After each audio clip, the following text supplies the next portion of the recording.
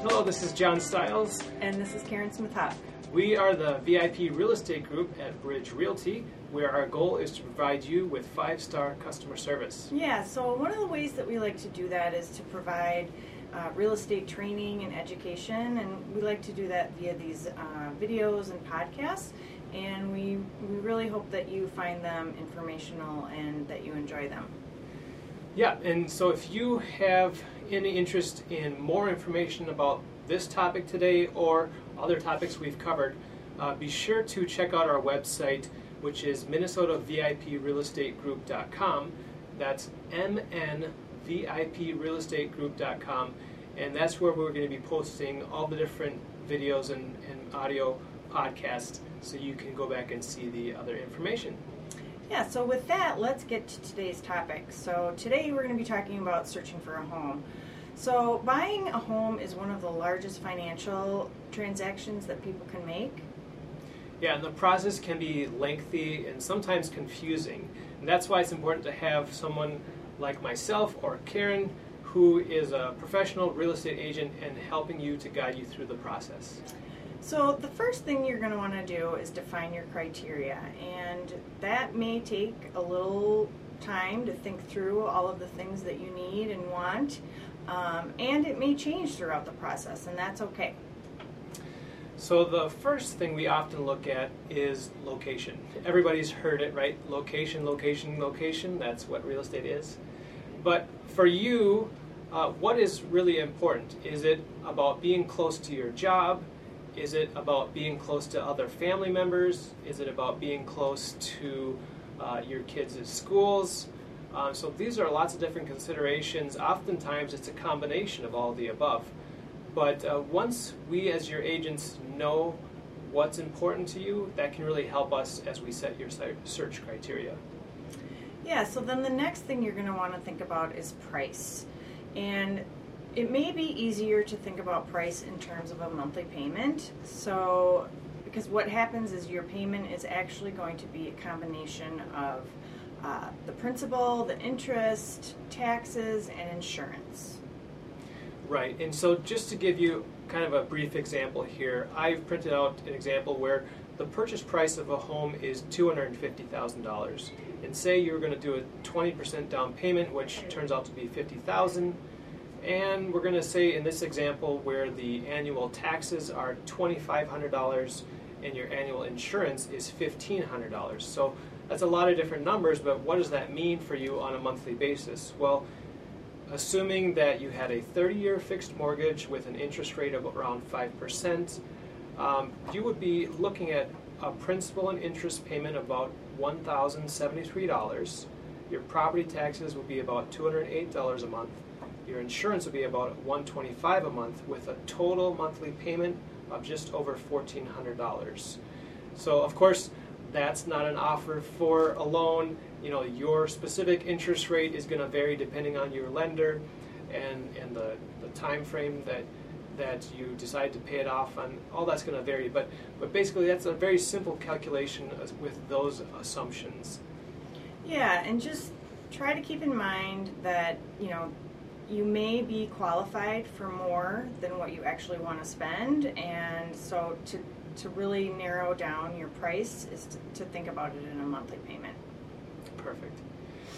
So another thing we often look at is your bedroom count. So if you're a single person, you may want 1 bedroom or 2 bedrooms if you need an extra space for your office. Of course, if you've got a wife and 5 kids, you know, you're going to need several more bedrooms. Or if all the kids have flown the coop and you're ready to downsize, that's going to be important to know there as well. So picking your bedroom count is important.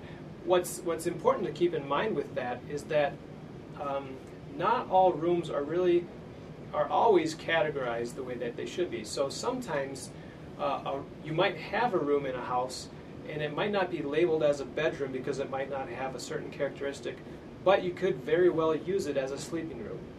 Or in other cases, it might be labeled as a bedroom, but you might want to use it as an office. So there's a little bit of flexibility there. So usually if you're looking for a 3-bedroom, we might tell you, well, let's set that criteria as a minimum of 2 bedrooms, just in case there's another room that can be used as a bedroom. Right, great information. Thanks, John. So the other thing that you're going to want to think about is square footage. So are you looking for a tiny home? Do you want to just have, not that much to maintain, smaller yard? Or are you looking for, a lot of room and for everybody in the family to spread out so that you're not all on top of each other? I mean, that's just one of the things that you need to kind of think about and may change over time once you go and look at houses. Right, and that kind of ties in with this next one, which was the home style. So there are ramblers, which are typically your 1-story single-level living. And oftentimes, especially here in Minnesota, ramblers usually have a basement, so you could have room to expand in the basement. And that can be great for some people, whereas other people prefer to have a townhouse or condo, where maybe they don't have as much exterior maintenance to consider, or they have common areas that are taken care of and provided for them. Of course, in that case, you're going to have a little bit extra in your monthly payment for your association dues, but you're paying for a service and a benefit that you'll get through that. Another type of style to consider is multifamily. So 1 to 4 unit buildings are considered residential, and you can get a residential loan for that typically. And I really like this strategy as a way for you to receive income from the other 1 to 3 units, and that income can help pay towards your mortgage, your repairs. So this is a great way for some people who are thinking about investing and not quite sure where to start. They can kind of use their own home residence as a way to begin their investing career.